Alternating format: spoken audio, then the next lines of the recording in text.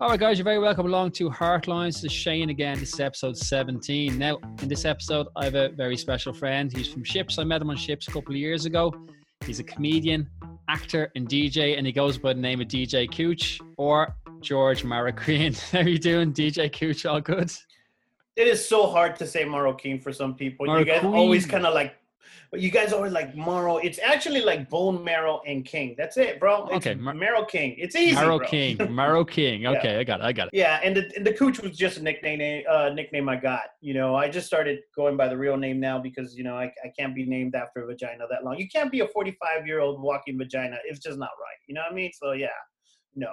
That's why, okay, so you know. You started off being called DJ Cooch, and it was just a fun name, and now you realize, okay, it's not going to kind of. It was a nickname from high school. You know how I got the name? I'll tell you how that started. Go. I started DJing when I was like 16, 17 in high school. Yeah. And this is back during the whole backyard raves. Remember the big Mickey Mouse gloves and the doon. And I was part of this party crew. And my friends in high school used to call me Coochie. Mm-hmm. Easter Bunny Cooch, because I was hopping from Cooch to Cooch, according to them, because I had like different girls that I always talked to, right? So they would yell it, you know, Easter Bunny Cooch and all this stuff. And I just like, you know, I hate them all. And but the nickname, everybody called me Coochie. Mm-hmm. Just, you know, Easter Bunny Cooch. That was the nickname. And my DJ name was going to be Georgie Porgy. Don't laugh, bro. It was going to be Georgie Porgy. It was going to be my DJ name. So corny, bro. And I'm playing in this backyard, my first rave, according to me, which was a bunch of high school kids in the backyard. Mm-hmm. And the garage was actually where the DJ booth was at, you know.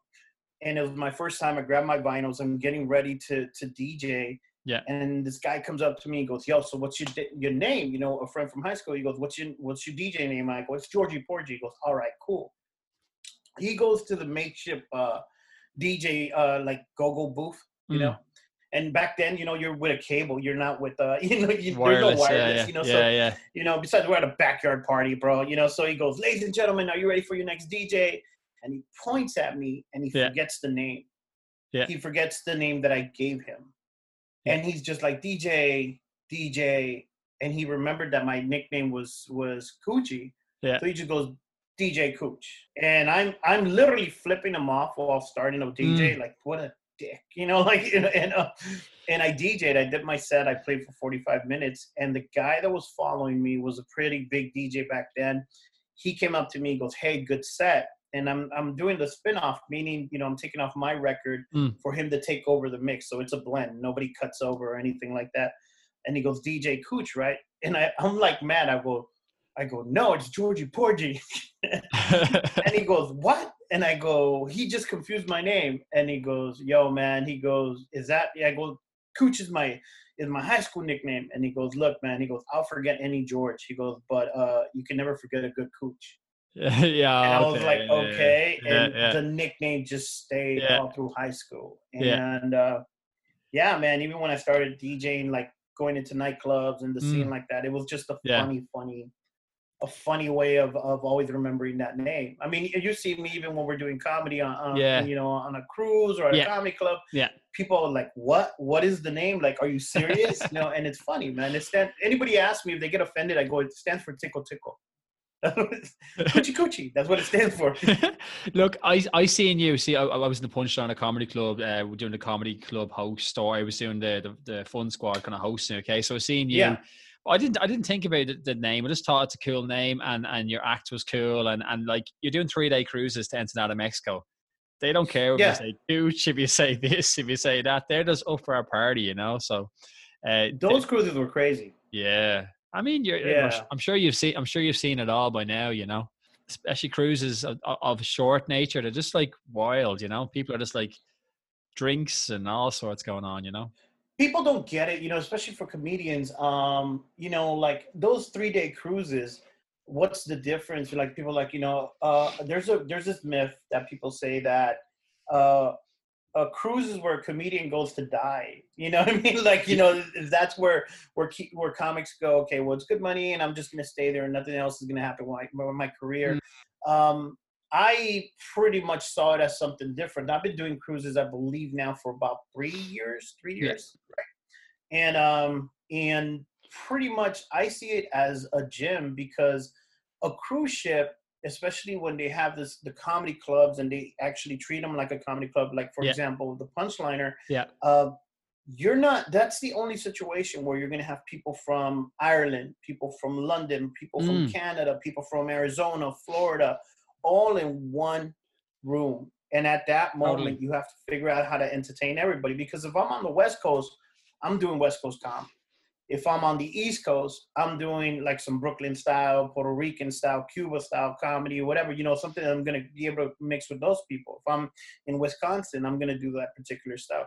A cruise ship is the only particular show where I have to figure out how to be funny with everybody and be myself. And that, it's a great gym, So some people take advantage of it. Like I try to take advantage because it's only going to make me stronger behind the microphone. And some people, they just kind of just don't really care. So it's up to you how you want to use it. A comedian who goes on a cruise ship, it's not going to be someone who's like 5 years in the game. Like these guys have 10, 15 years experience before they got on a cruise ship, because as you see, like it's not an easy audience to perform to. When I seen you like performing in the West Coast and that's kind of where you're from and that's your gig, but there's people come from all over the West Coast and all over the East Coast to go on a cruise ship.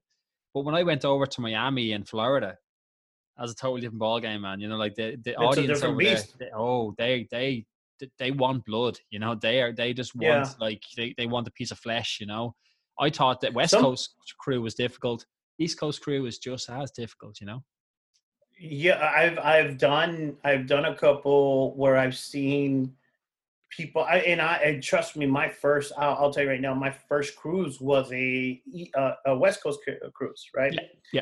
And I was happy with it, but I wasn't happy with like, okay, I could have done this different, and I went back, I recorded it and I listened to every single show and I'm like, okay, no, that's going away. No, I'm bringing this back.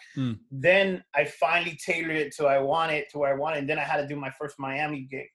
Yeah. And I was like, oh my God, it changed. Like there's certain words that you can't even say because people don't know what you're talking about. Exactly. So and as far as what you're saying, where it's a different beast, those people are waiting for you. There's some shows that you do that it's like a perfect car crash where you don't want to see it. You don't want nobody to crash, but when they crash, you're gonna look, and that's how a comedian is.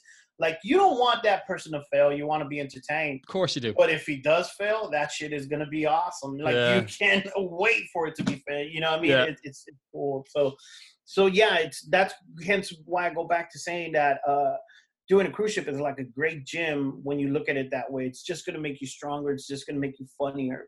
Definitely.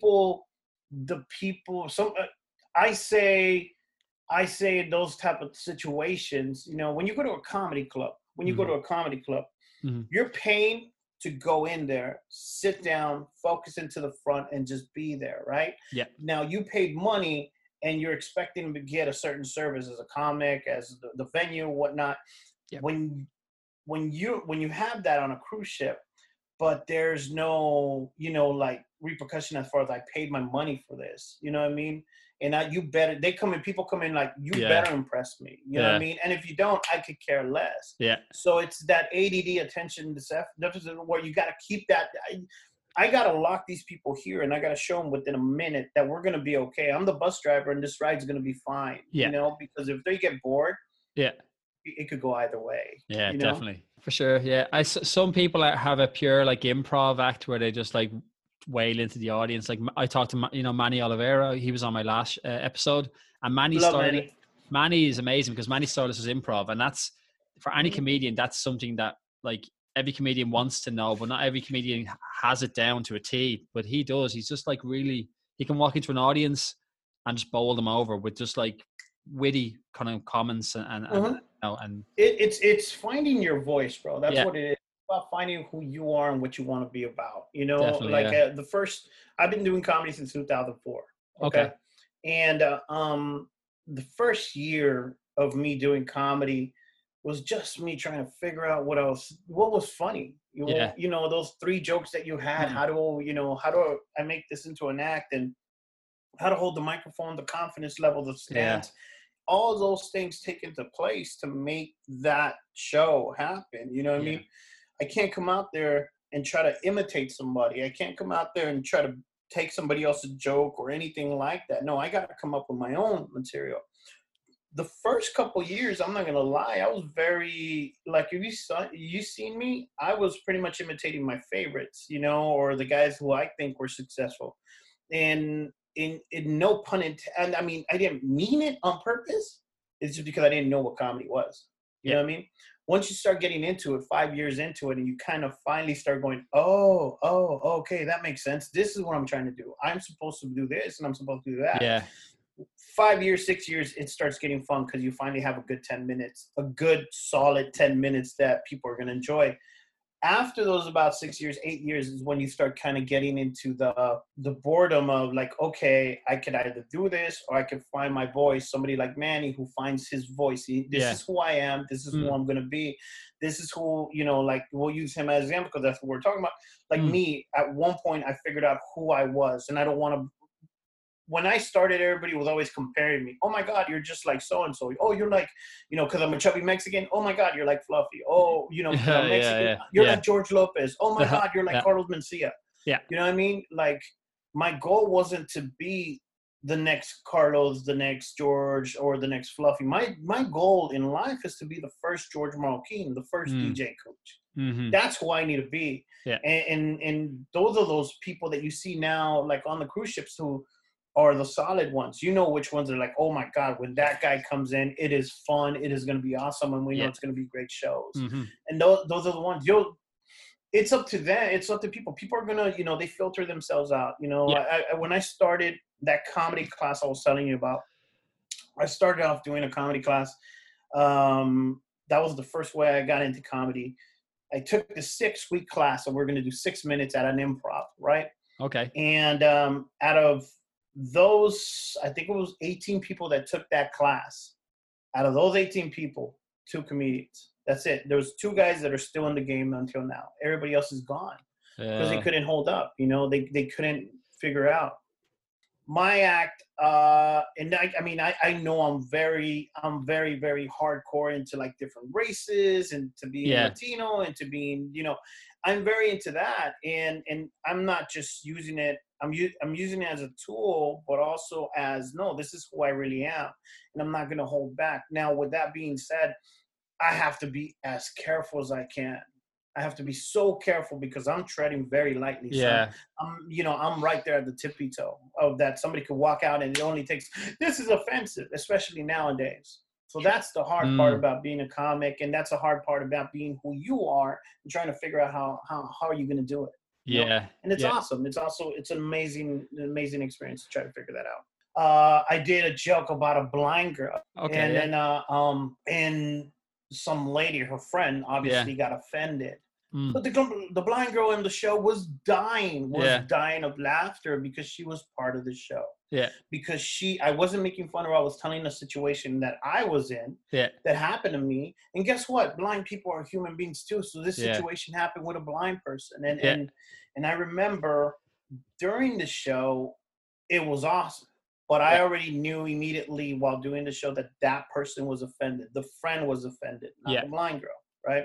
So after the show, you're doing meet and greets, and I'm like, hey, thank you for coming, you know. And I see that she's coming, and her friend's holding her. I'll go, oh my God, let me give you a hug, you know. And her friend goes, you know what, that was really disrespectful. And I go, disrespectful for what? And she goes, you did that joke about a blind girl. And I go, yeah, and? She goes, don't you think it's sad that you're making fun of it? I go, at one point, then I make fun of this.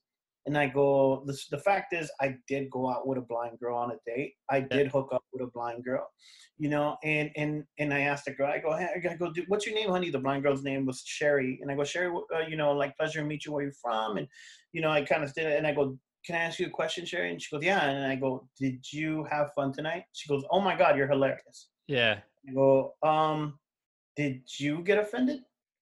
And she goes, no. She goes, it was just funny because it's true. Yeah. And I turned around with her friend and I go, you see, it's awesome. It's more awesome to be a human than to be somebody who's just trying to, you know, look over something. I understand. And I apologize to the friend. I go, I am so sorry if you got offended for what you feel for your friend. Yeah. But me personally, I think your friend's a human being, and she just happens to be in that situation. Guess Yeah. what? Chances are, I got diabetes. I go, you know what? I'm a chubby guy. I go, chances are that, and if you do a chubby joke, I'm gonna laugh about it. Yeah. I go, I'm not gonna get offended. You know what I mean? And I go, the beautiful option about being a comedian and you coming to a show is there's an option. You could leave at any moment. I gotta keep going. Yeah. If I offend too many people and Yeah. if I go too far, I have to deal with it right there. No, you have the option of getting up and walking out. So hey, that's where we left it. And it was cool, man.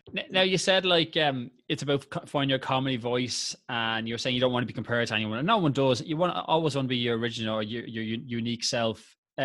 Let's imagine you're on stage, okay, and or you're on stage and you're watching yourself. How would you just describe your comedy style? How would you describe your comedy style? That's fucking funny. The hardest question you could ever ask a comedian is how do you describe yourself? Because if you tell an actor, hey, go be a bad guy, you know what I mean? Go be a bad guy. He'll go in and work on it and do that. If you tell an actor to go be a cook, to go be funny, to go do something. An actor's goal in his life is just to be whatever they tell him to be. For sure. A comedian's goal in life is just to be himself. Okay. So how do I describe myself? It's like if I go watch myself, I'd say, fuck, that guy's funny. You know what I mean? Yeah, he's funny. I like his point of view on what happens to him, know? And I can relate in either one joke or two to that particular thing. If I could describe myself or my act as just somebody that's really trying hard. Yeah. Okay. Trying hard to find out who he is. And that's it. I will not say, oh my God, I'm the best. Yeah. Oh my God, I'm the shit. No, that's not me, man. Like I'm a dude that wants to leave his mark here in life. And if for me in 3 minutes or in a half an hour or in an hour that I was up on stage, I could make you for 1 second forget how shitty your life is, I did my job, Yeah. If I could make that person just, relate in some sense or for whatever joke I'm doing at that particular moment, if they could connect with me, the whole goal is to just connect as human beings, and if we could connect like you and me right now in this conversation, I've done my goal. So that's my act. It's like some dude who's trying. Yeah. Who's trying his best. That's good. And as you're saying, like you're from LA or Los Angeles, and it's quite competitive for the comedy scene over there. And very competitive. There's comedy is quite big. Just as would you say Los Angeles is what New York used to be, or are they both similar with regards to comedy? New York is the only place that you could go to and you could perform up on stage. You could have 5 shows in one night and actually go up. Okay. Los Angeles is more cliquey from my experience, what I mean? From what I've seen. Yeah. It's if you hang out a certain comedy club, and you're part of that circle, you're part of that circle. If you're at the other comedy club, we have a lot. We have like the Ice House, the Improv, we have the Laugh Factory, we have the Ha Ha, all these clubs are everywhere, right? And unfortunately, there is that vibe, that mindset of, you got to be part of a clique some places, not all places. There's a lot of comics now that think, the way to go is all doing all the, the Instagram stuff and doing all this stuff, and they're forgetting to be funny. There's comics but that's good for them. That's their style. That's what they're looking for, So I still see that in New York a little bit, but because I'm not there, I can't really describe that and say, yeah, that's how it is. I know that there's more opportunities in LA because this is a place where the production and everything's going on. You never know who's anywhere. You could be at the Comedy Store and so-and-so's there and they just saw you. The next thing you know, it's very, very quick. It's very quick. That's how it works. New York, I don't know if it's like that, but it's not just New York. I mean, it's like New York, Chicago's like that too. There's that type of vibe. There's all kind of we live in a world of internet where it's not really where you're at no more. There's people in Minnesota that are hella famous for no reason. You're like, well, how did he become this famous from one day to another? The thing is to be trained and prepared. There's a lot of LA is I'll never leave Los Angeles, but but damn, man, it's an adventure. It's sometimes, it's like, fuck, man, you just, LA, if Los Angeles was a person, if Los Angeles was a person, you would want to kick his ass once in a while. Like, that's a fact, all right? Once in a while, like, right, didn't I buy you lunch yesterday, LA? Didn't I buy you lunch? Now you're treating me like shit today? That's how Los Angeles is. I love it, but God, man. Would you say it's that one? Did LA have an attitude that maybe New York doesn't have or doesn't understand? I felt like in New York I had to shut up a little bit more and just listen, Okay, LA, is living you kind of play the part. But hey, this is so and so and so, because the industry's here a lot,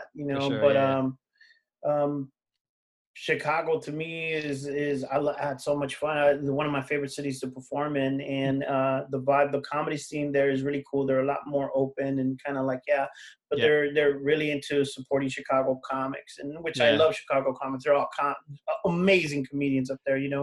It's just about going and learning the style of everybody and seeing, okay, cool. Am I going to click here? If not, then what am I going to do to make sure I click here? Yeah.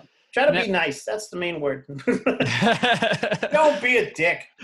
Now, I've done some research on you, and I've looked at that. There was one, I think Ice House Comedy said that you have the gift of the gab. Do you know what that means? You know what the gift of the gab is? Have you ever heard that saying?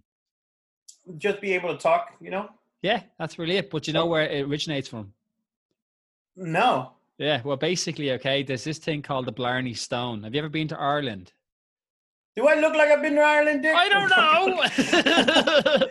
Look, actually, I've never been to Ireland. I would love to be in Ireland, but no, I haven't been to Ireland. Have you been to UK? Yeah, I just, going to the airport and doing military shows and stuff like that. Yeah. Oh, okay. So basically, there's a castle in the south of the island of Ireland, and it's called Blarney Castle, okay? And on top of Blarney Castle, they have this thing called the Blarney Stone. And basically what you do is, a lot of tourists go and they dangle their legs out under the stone, okay? And you're supposed to kiss the stone, okay? And the whole idea is you will get the gift of the gab if you kiss the stone. It's a gift of eloquence. So you have a good talker and a good conversationalist. And that's why people say you have the gift of the gab, because you're good with everybody. You can connect with everybody. It doesn't matter where people are from. I gotta Google that shit. That's kind of interesting, man. There you go. Gift of gab. Where did that come from? The gift of the gab. There you go. Gift of the gab. All right, cool. You think I'm joking, man? What? I got time right now. Why not, man? There you go. Time. Well, thanks. I'm kind of curious. What set are you talking about? Which one? Because there's a couple of YouTube things on there. It was Ice House, I think. So someone, some like review or something said that you had the gift of the gab, and that's because you have an ability to connect with audiences. So I just wanted to see if you knew what gift of the gab was, and you don't. Yeah. It's okay. Every day's a school day, though. It's okay. That's true, man. You know what? I mean, it's a blessing. You take, you use the tools that God gave you, and you take advantage of them. You know what I mean? Like, I'd be so mad. I used to have a regular 9-to-5. And I used to have a regular 9-to-5, making a lot of money, doing real good. I was in the RV business, recreational vehicles. Okay. And I, hands down, at my highest point, was never so depressed and hated life. I lived in a small town. I did the regular 9-to-5 and everything like that. And when I discovered DJing and I discovered comedy, it was a release for me. It was a way of me, I never expected to be a comedian. Not at all, man. One of the biggest memories of me and my brother who passed away, is always listening to comedy, and we would listen to albums and doing all kind of stuff. Never in my mind did I think I was going to be a comedian one day and actually be a good one, it's, fuck, are you serious? You take advantage with the tools that the powers of be have given you and do it. Don't just sit on your ass, because I know it sounds cliche, but we do only live once. We do only stand here one time. What are you going to do with it? What are you going to do? If I die tomorrow, right? I mean, it's sad, you know what I mean? But what is the one thing you're going to remember about me? And if you think about it, a lot of people that we care about, we always have that one moment. Oh my God, this one time so-and-so did this, and it was so funny. So chances are, as a comedian, hey, this one time Coach said this, and that shit was hilarious. You know what I mean? So leave your mark. I have the normal worries like everybody else. Like, did I Mm, make the right choice? yeah. Am I going to be okay when I'm in my 60s? Like, Mm, all those questions go into mind, but the fact is, at the end of the day, I ask myself, am I happy? And if I'm fucking happy, then I think personally I'm successful. yeah. If I'm okay, if I'm healthy, if and I have the people that care about me. Plus, I get to meet all these amazing people when I Yeah. perform or when I'm DJing, making people forget while they dance. Uh, I'm happy, man. I'm yeah. doing great. Now, see, the thing is, I think what you're saying there, you're like, okay, have I made the right choice? Because when you do like a career maybe in comedy, there's no safety net, but because you have Yeah. the DJ as well, that adds to it. That gives you that other kind of skill set. Now, when you do your DJ job, is it separate from your comedy, or do you bring some comedy element into your DJ when you're on the DJ decks? I I'm well now with I work along with this company called AES Advantage Event Solutions. Great, my partner Jesse Cochran. I love this guy. Yeah. I start off just DJing, right? Mm-hmm. I'm at a level now where because of my schedule and because I'm busy, I don't get to do that. Yeah. So right now, my level in DJing or in music is pretty much like I'm on the production side too. I get to still DJ. I get to choose the ones that I want to do. Okay. I'll have an event like NBC or Universal be like, hey, can you have to do this? And I'm like, you know what? I'll do that. Yeah.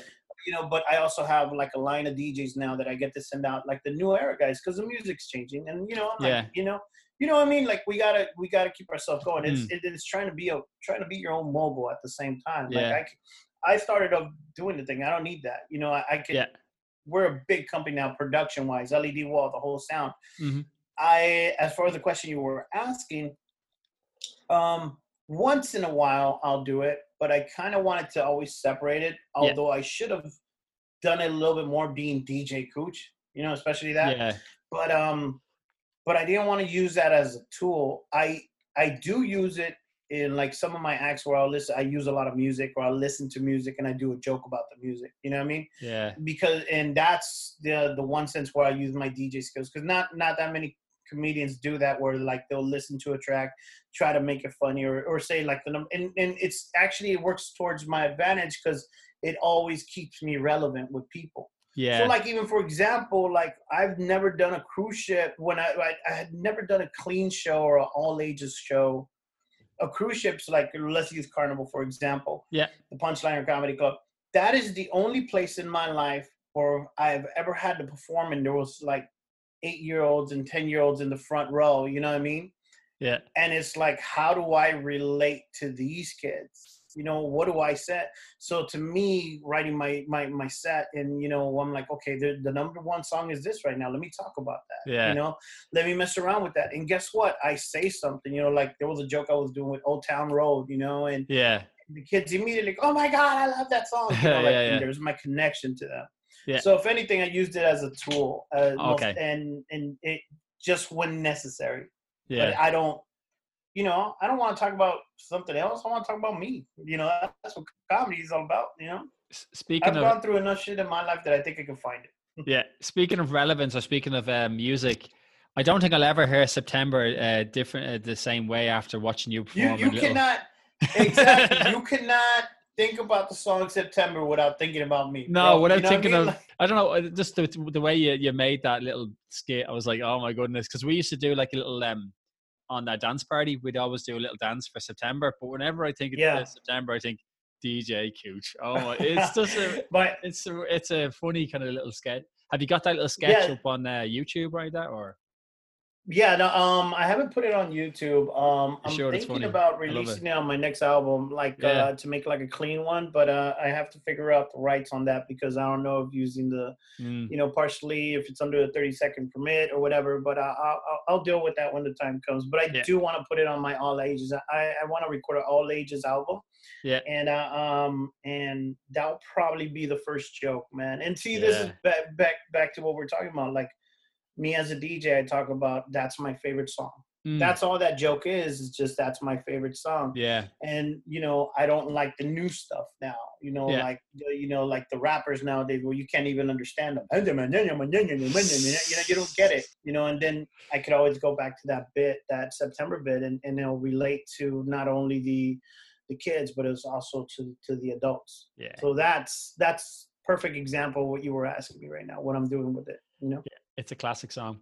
Now, who are your DJ or comedic influences? Like when you went to the DJ and you go, I want to be this guy, or you want to be, of course you don't want to be that guy. Oh, You when look I up to went these to the guys. DJ, my first, I like I said, I was into house music and some hip hop. My favorite top, I would say back in Louis Vega, Richard Humphrey Vision, Bad Boy Bill, DJ Rectangle was one of my favorite DJs. Like this guy, if you ever get a chance, go on YouTube and just Google DMC DJ Rectangle, and you're just like, oh my God, this guy's amazing. Yeah, with the whole scratching and everything like I'll that. check it out. Yeah. Once I got into house music and the mixture, then you started getting into the stuff like, oh wow, like the production and the people that are making music. That's how I got that. I love that, So I was more of a blender by, once I really got into it. Yeah. But yeah, following the classics.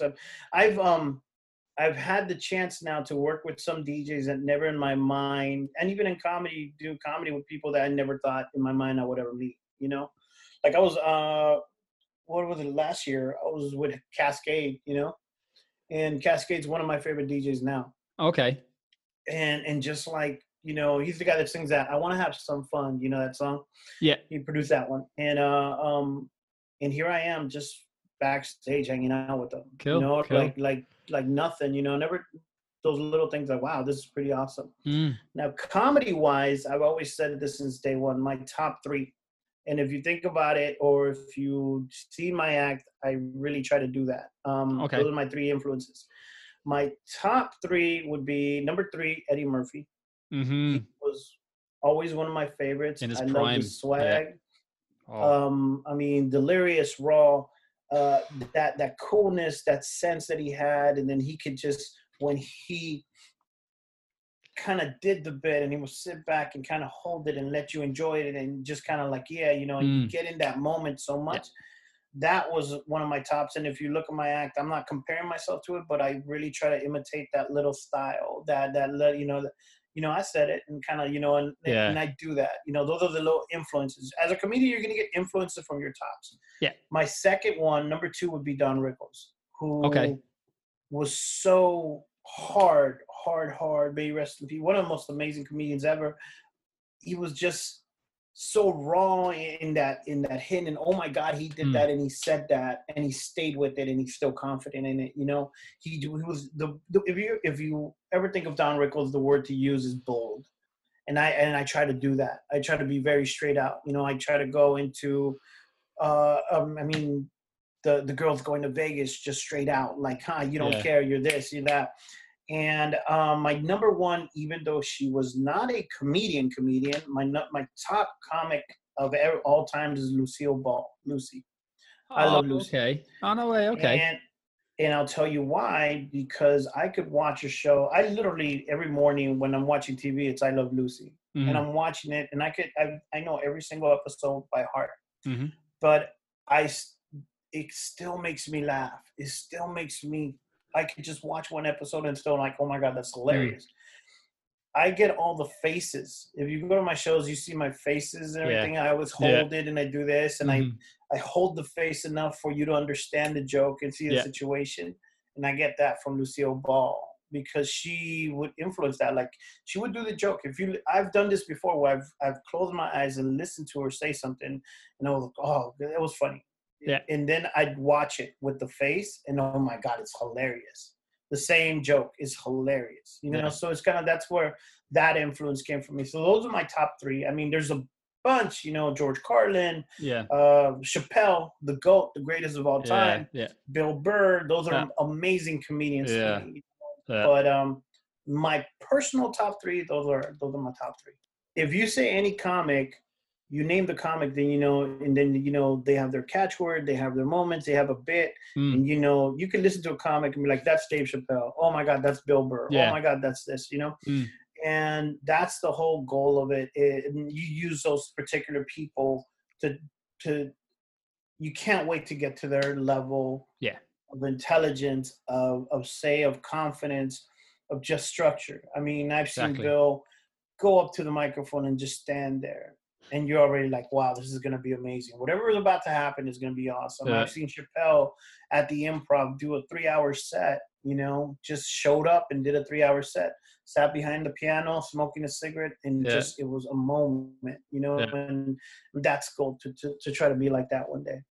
You want to get to that level, like the Bill Burrs, where he doesn't have to do the same exact thing all the time, and they just have so much material. I listen to Joey Diaz.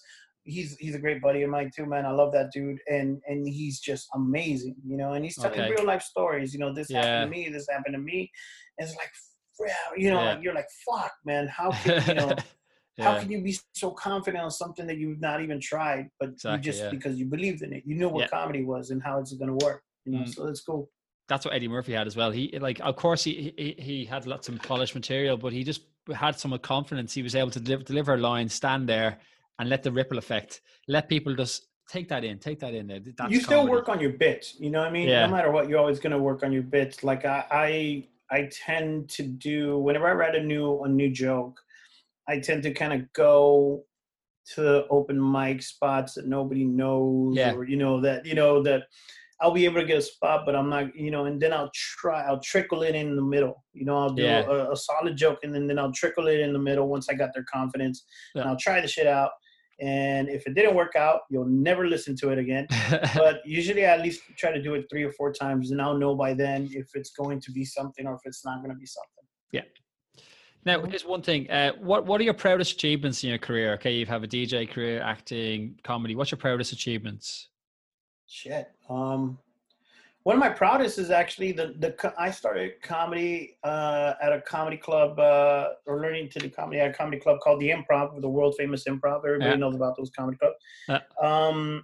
In 2004, about 5 or 6 years ago, I got indicted on the wall. The biggest thing, when you walk into the comedy club and you see everybody's pictures on the wall, I got put on the wall of the Improv. 2011 that happened. Okay.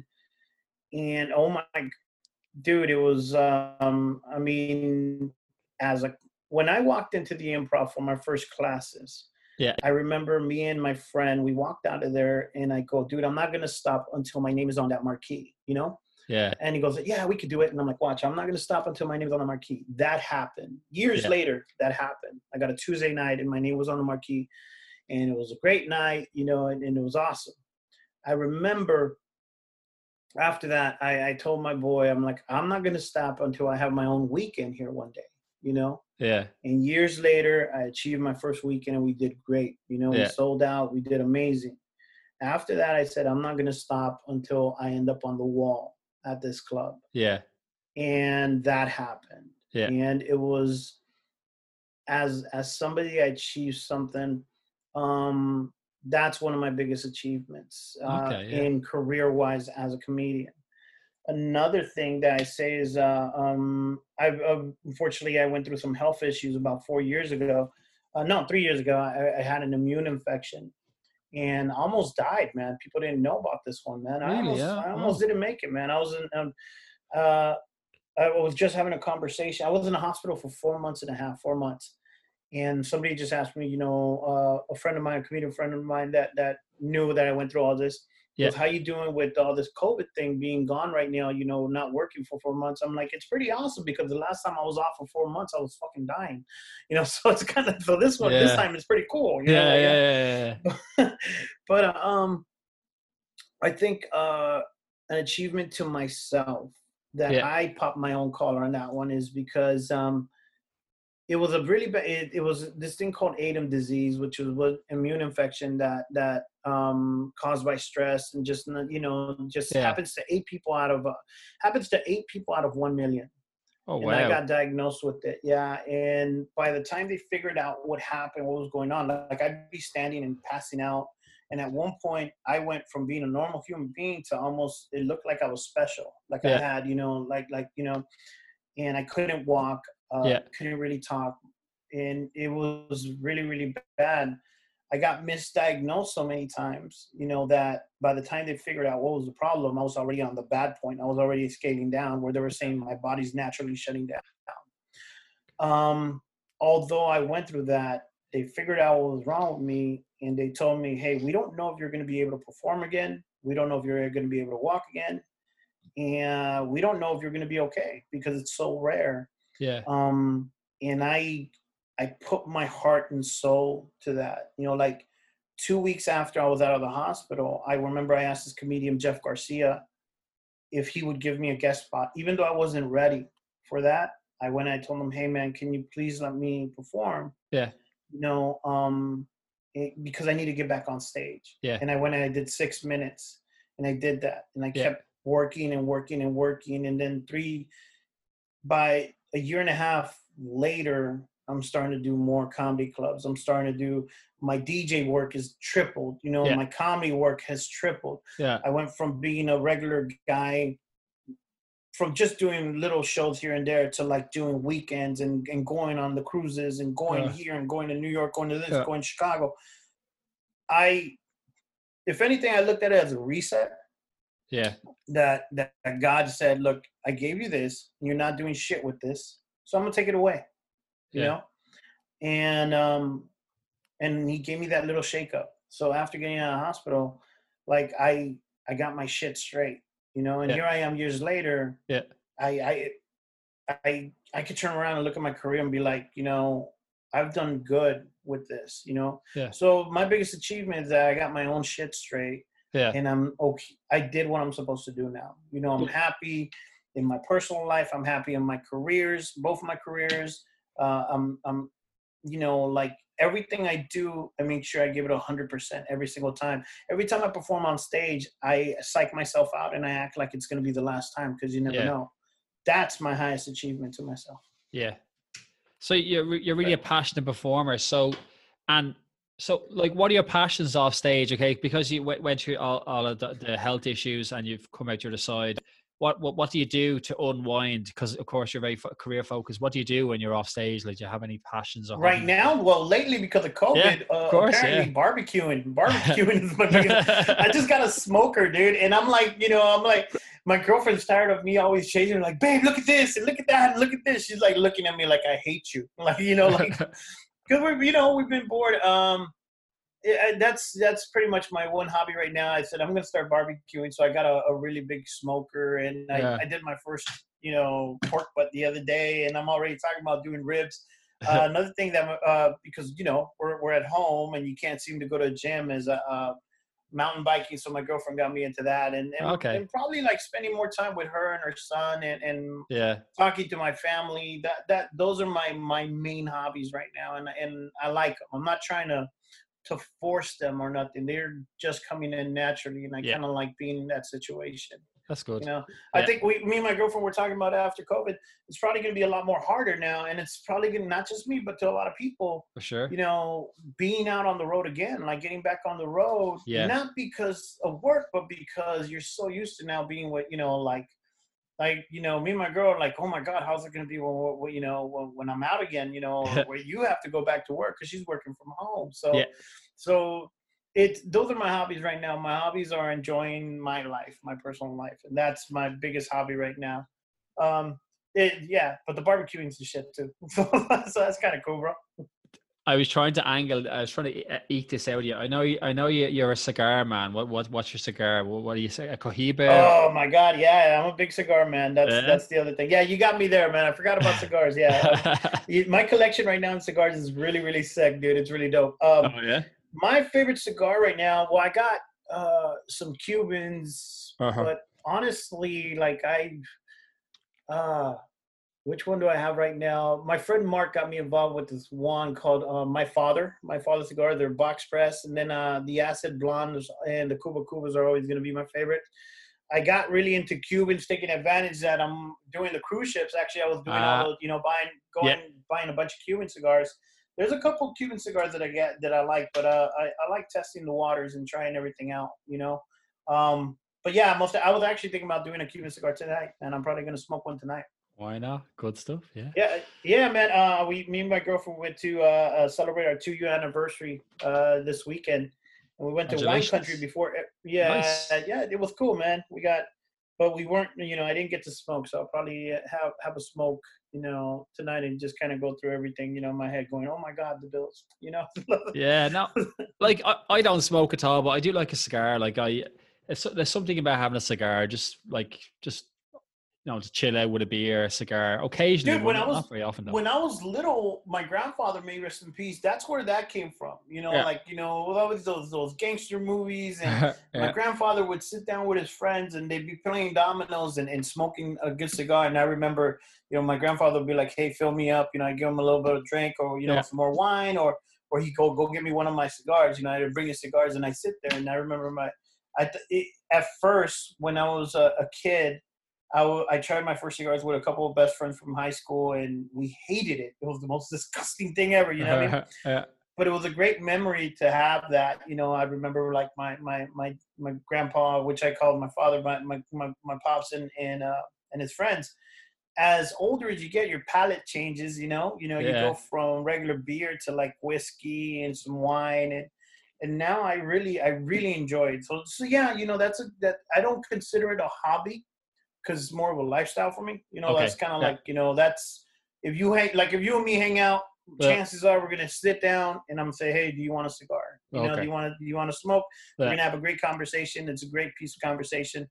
Yeah. My girlfriend actually started smoking cigars with me too, so that's kind of cool. So that's something that we get to enjoy together. It's and with friends. So yeah, it's a great. That's the reason why I smoke, not because of. I don't like. It's funny. The irony is, I hate people that smoke cigarettes. Like, I Yeah. don't like that smell. Like you could be, like there's something about that, but a smell of a cigar doesn't really affect me that bad. No.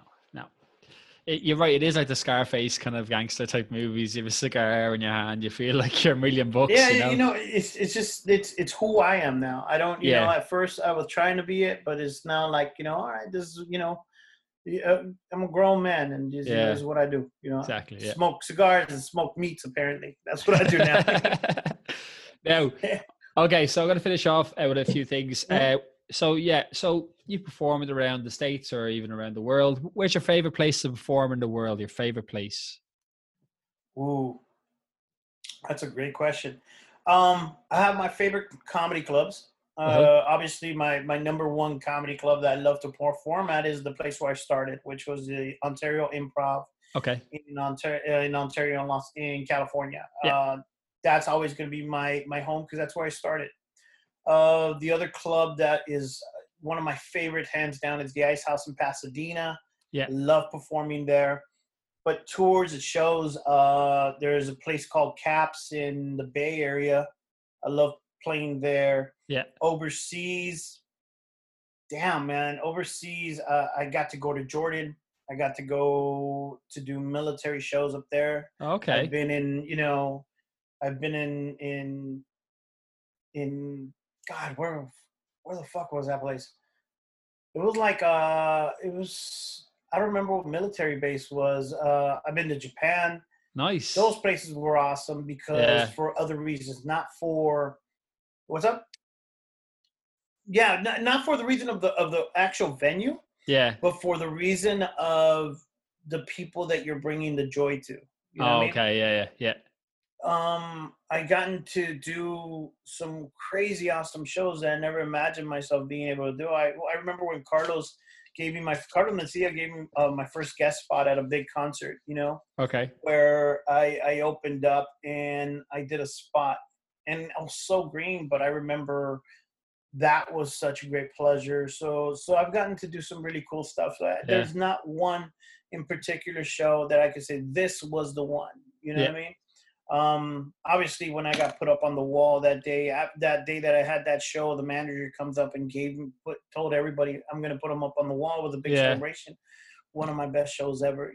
So yeah, man. It's I think spots, it would be Ontario. Ice House Pasadena, and just what makes a show? the audience and the people you're performing with. You know, that makes the best shows. Okay, so I'll finish up with this. I want to let everyone know that you have you recently released a comedy album. Okay, what's the name of your comedy album? Yeah, the album is called About Time. Because you know what, I called it that because I've had a couple flawed deals, you know, where, you know, something was supposed to be produced and then it didn't happen or anything that, you know, and there's certain material that I wanted to retire it. Yeah. And during COVID, during all this stuff, you know, like I wanted something, I wanted a project to work on. So I picked up that project. I was actually going to do a podcast. I was going to do these video confessionals. I've been kind of lagging on it because I've been liking living, you know? Yeah, for sure. So I said, you know what, might as well just work on my album. And so we recorded the album at the Ice House in Pasadena. Okay.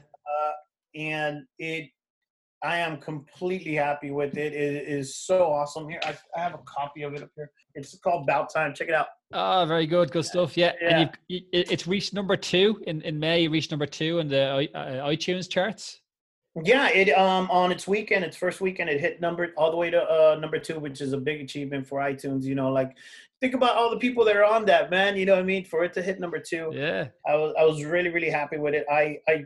I'm not gonna lie to you. You get that fear that, you know, is anybody gonna pick it up? Is anybody gonna buy it? You know, now you can get it on all formats, man. It's on all platforms, Amazon, you know, like Spotify. It's on all platforms now. So it's out there, man. Check it out. Tell me what you think, man. You gotta listen to it. It came out really, really cool. I actually went under Jorge Marroquin, you know, because we're doing the changeover now. We're doing the changeover name, you know. I'm maturing. I'm trying to get to Bill Burr status one day, you know what I mean? So, and I can't be that there, you know, as DJ Cooch. So just, you know, it'll be under About Time. It's not about, it's about time. So that's the ghetto guy in me. That's how I talk, man. But yeah, there's some good jokes there. There's great stories in there. I'm just happy that album, because I let my best friend help me produce it, you know? Yeah. And he's a great producer, Brian McDaniel. And just so many people helped me on this project, and we hit it out the park, you know? So to me, it was another achievement, another great achievement that now, you know, my production company actually did it. And you know, and we're like, okay, cool. Pop your collar a little bit. You did that. Good stuff. Yeah. No, it's been great to catch up with you again, DJ Cooch, or Jorge or George. It's not Jorge, it's Jorge. Okay. I'll call you George. George Marroquin. There you go, George Marroquin. No doubt, man. Tell your people in Ireland to add me on Instagram, which is DJ Cooch. And I will, if I'm ever in Vegas or LA, you better get me VIP spots. I'll be disappointed. Bro, I got you, man. Don't worry about that, man. I got you, man. You know, I'll bring some meat. But no doubt, Shay, man, congratulations on everything, dude. You know, it's awesome to talk to you all the way on the other side of the country, man. That's really cool, man. Yeah. No, you too. All right, man. I'll talk to you soon, and take it easy, yeah? No doubt. Talk to you soon, brother. God bless. All right, take it easy, man. So that was DJ Cooch, or he's now called George Marroquin. And he's a lovely man, a very funny guy, comedian, actor, and DJ. And he's also a good friend of mine. I met a couple of years ago, and I hope you liked what you heard today, guys. If you did like what you heard, my name is Shane. This podcast is called Heartlines. And remember, you're always welcome here on Heartlines. Take it easy. Bye-bye.